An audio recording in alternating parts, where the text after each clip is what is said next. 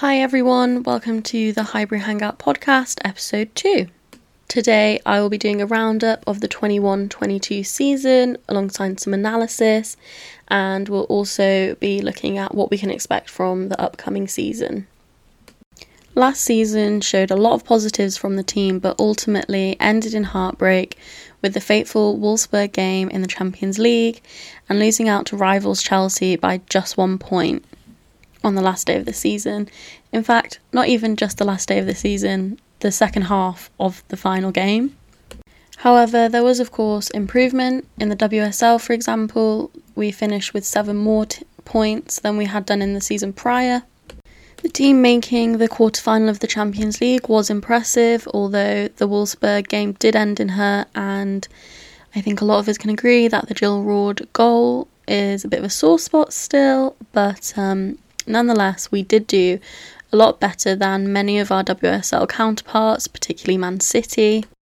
In the FA Cup 2021, we made it to the final.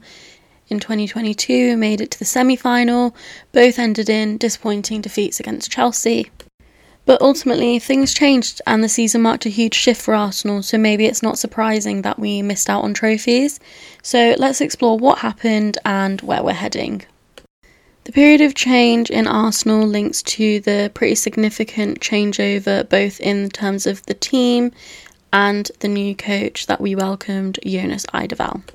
Summer 2021 saw the likes of Nikita Parris, Simone Boy and US talent Tobin Heath, amongst others, join the team, with Van der Donk, Jill Roord and Ruby Mace, amongst others, exiting the team, as well as Lisa Evans leaving on loan. The January 2022 window saw Brazilian Souza and Blackstenius and Laura Weinrothia join the squad, with Anna Patton and Vicky Schneiderbeck going out on loan, as well as Marlene Gutt leaving, who actually has also recently said that she is taking a break from football. I think what you can see from the above players discussed is that the summer signings were made maybe before Jonas Eidevall's appointment and before he really came into the fold and could imprint his style. Perhaps maybe why Parris didn't get many minutes, as he struggled to integrate her into his style.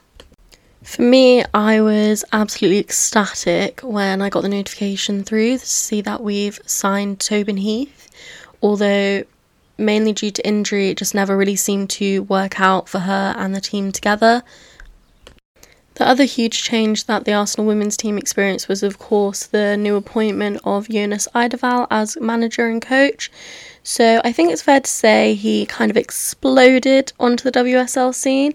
He has an energetic and passion-fueled etiquette, to say the least. Personally, I'm a big fan, but I know some people have some mixed feelings. It's clear that scoring every single possible type of goal is important, and wanting the team to be dangerous in all manner of situations. The game he wants is very high pressing with significant intensity for a full 90 minutes. His style is obviously quite different to our previous coaches, Montenegro's, who was hugely focused on a rule-based system and ball possession. This was a huge change from our previous coach's approach, which was very rule-based and very intensely focused on ball possession. Now, in kind of response to this change, Eidevall has stated that, kind of sarcastically, obviously I want my team to have the ball, but simply that is not his core focus in terms of how he wants Arsenal to play football. I saw some discussions, especially on Twitter, that some people find him to be a tad grating, shall we say, but Arsenal have clearly improved under him, and I've enjoyed his media presence. The little digs at Chelsea have often been entertaining and ultimately important for the overall product of the WSL, especially considering how rivalry has sometimes struggled to develop in the game. That's not to say the competition is not competitive, of course it is, but I think what a lot of people will be used to seeing in, say, the men's game, it is quite different in terms of that fan-based rivalry and maybe sometimes how the coaches approach each other. I think Emma Hayes from Chelsea and Eidevall's conversations have been probably the best we've seen from the WSL. Now, I'm not suggesting that we need to, go into football hooliganism. Obviously, that would be overdramatic, and I think there is something to be said about how respectful the women's game is in comparison to other sports and other football matches. But overall, I do enjoy it, and I think a lot of people will grow too.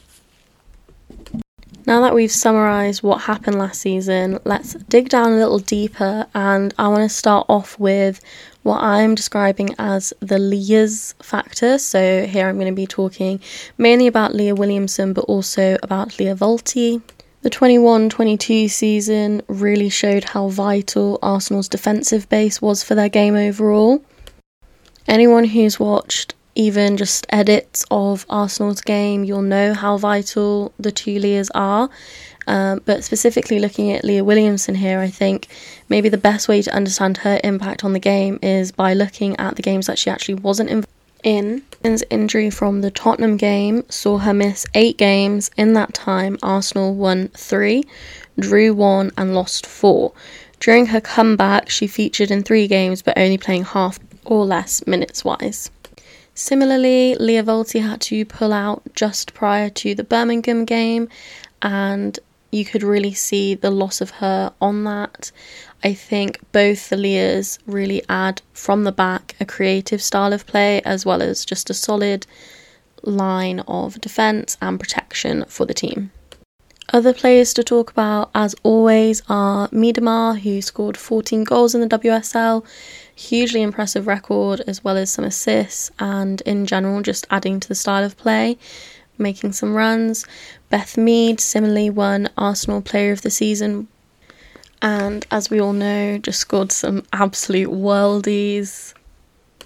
What I'm now hoping is, obviously, Beth Mead will continue, there's no doubt about that. She's on an absolutely insane run of form, which is really saying something, because her maybe not at this level was still incredible. Obviously, I think we're all hoping now that Jordan Noms also has this so-called revenge season, revenge tour. Really got my fingers crossed for her, but I just know she'll do it. Now that we've dug a little deeper into last season and understood why some things happened, or shall I say maybe why some things didn't happen, let's look forward to the next season and see what we can expect. Firstly, I'm really excited for this season, and not just because I genuinely think Arsenal are within a shot of winning trophies, certainly the WSL or maybe the FA Cup. The new fans that have been brought into the game because of the Euros is so thrilling for me. And I think a lot of people will agree that it's frustrating almost to be such huge fans of these players and not see them get the attention and maybe the financial elements of the game that they deserve, whether that be in sponsorships or pay, depending on maybe who you support or who we're talking about. Having an uptake in interest is only going to add more dimension to the game, both in terms of the crowd, maybe even being the 12th person on the team in that regards. And also I'm really excited to just maybe have the chance now to have a discussion with people about the women's game, because I think if you're a fan of the men's game, you can always have a conversation, who do you support, blah, blah, blah, this person's doing well this season. But when it comes to the women's game, there's maybe not as many fans as the men's have. But I think the Euros marks certainly the beginning of the rest of the journey, in my opinion. So kind of the first marker of how we can look towards the season coming would be the summer transfer window. Arsenal's transfer window has been pretty quiet in terms of incoming players, but we have said goodbye to quite a few players. Included in our outgoing players are Lionesses Nikita Parris and Lydia Williams, who is now a PSG player. Now, given that we've not had many new players in, quite a few players leave, and probably you've all seen that Chelsea have signed quite a few world-class players, you might be a little bit worried. Now, 2 things on that would be, firstly, all of our departing players in total only had 13 WSL starts, and in regards to how we fared compared to Chelsea's signings, yes, maybe it's not been as exciting to see who's coming in, and I think being a bit nervous is totally fair, but all of the World Cup managers have stated that players need consistent minutes, and I think the problem that Chelsea might run into is keeping all of their players happy by giving them those minutes when you have that many players who are deserving of them. And obviously that's just not something that Arsenal are going to encounter. And additionally, and I have to agree, Eidevall has spoken a lot about the importance of chemistry, and I think Arsenal Women's is one of the teams that has the best chemistry, not just in women's football, but I would honestly say just men's or women's football in general. They all clearly gel well, play well together, have genuine relationships on and off the pitch, which I only think serves to strengthen the squad. Additionally, we've spoken previously in this episode about Eidevall's style, and for whatever reason, I think some people do struggle to really get to grips with the style quickly. Even amazing players like Lia Volti once have previously said that it took them a while to get the hang of it, almost. But what I think is important about this team is obviously they're all very familiar with it now, they're prepared, and they're very good at it. Which means, of course, if you had a huge intake of new players, that could reduce the chemistry in the team and they might not be able to play in the style of Eidevall. My final point to make on why my Gunners shouldn't be worried is that we did a lot of business in terms of retaining players, both in this transfer window and previous ones, but like long-term contract deals. So the likes of Jen Beattie, Steph Catley, Maritz, Fjord, and of course Miedemar, which was hugely important to Arsenal's position.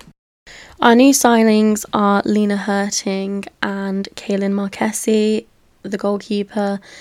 I think ultimately we can probably still expect Zinsberger to play the vast majority of games, but she's definitely a young, bright talent that we should all definitely keep our eye on. And then of course Lena Hurting has proven talent on a huge variety of scales. You will have seen her in the Euros, and she also played previously for Juventus.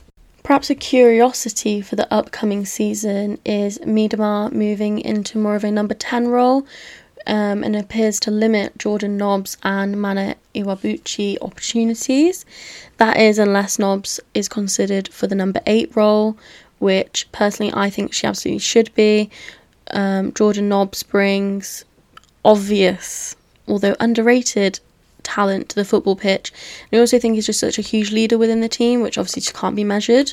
Ultimately, the lack of signings does make us all feel a bit nervy, but there is a strong case for the importance of consistency, especially when we think about the incredible vibe of this group that I previously mentioned.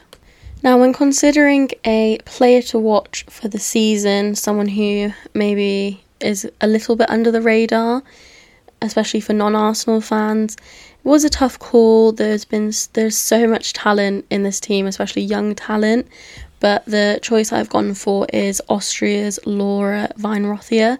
She joined Arsenal in the January window from Hoffenheim, but having a full WSL season could really see her make an impression.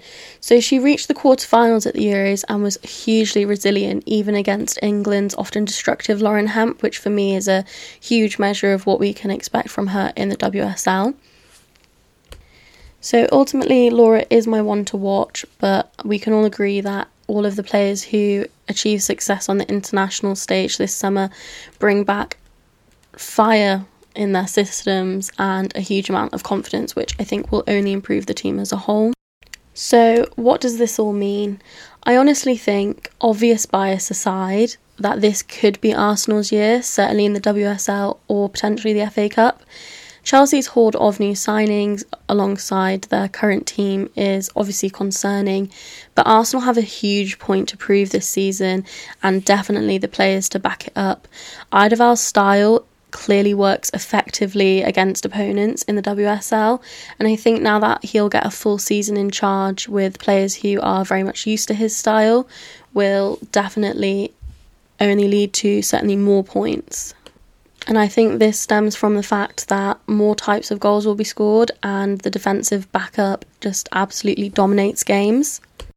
This concludes the second full episode of the Highbury Hangout podcast. Thank you for listening, and I'll see you for the next episode shortly.